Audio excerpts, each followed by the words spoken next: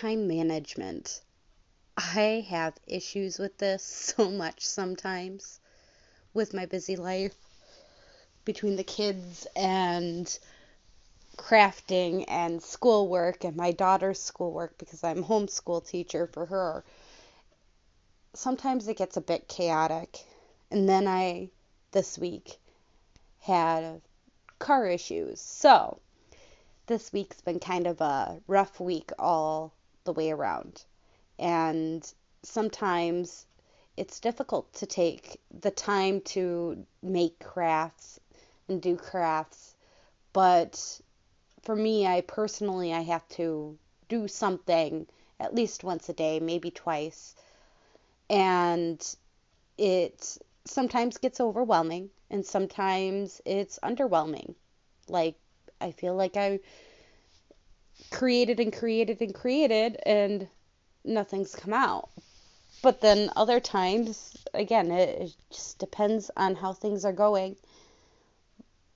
For example, this week, I know I made a few videos that you'll be, if you watch my YouTube, will be watching later this week, or the beginning of next week, I should say, because I try to get a few days ahead at least, if I can't get the whole week ahead. So I've been working on 3 videos yesterday, and the girls wanted to talk the entire time, which was not the greatest thing in the world. And it felt like I was just getting bombarded. And I've learned too, if you buy materials to help you save on time, like I can prepare my videos ahead of time now, where before I wasn't really able to as much.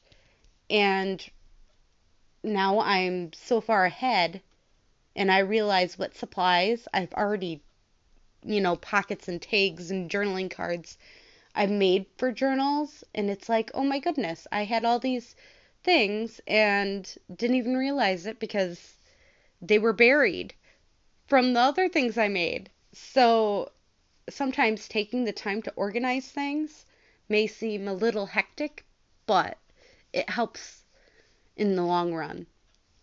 I know my little Anchor or Spotify talks are rather short, but remember to manage your time in order to have time to do your particular craft, if it's crocheting, sewing, or whatever it is, and take the time to organize it, because organization sometimes is the biggest thing.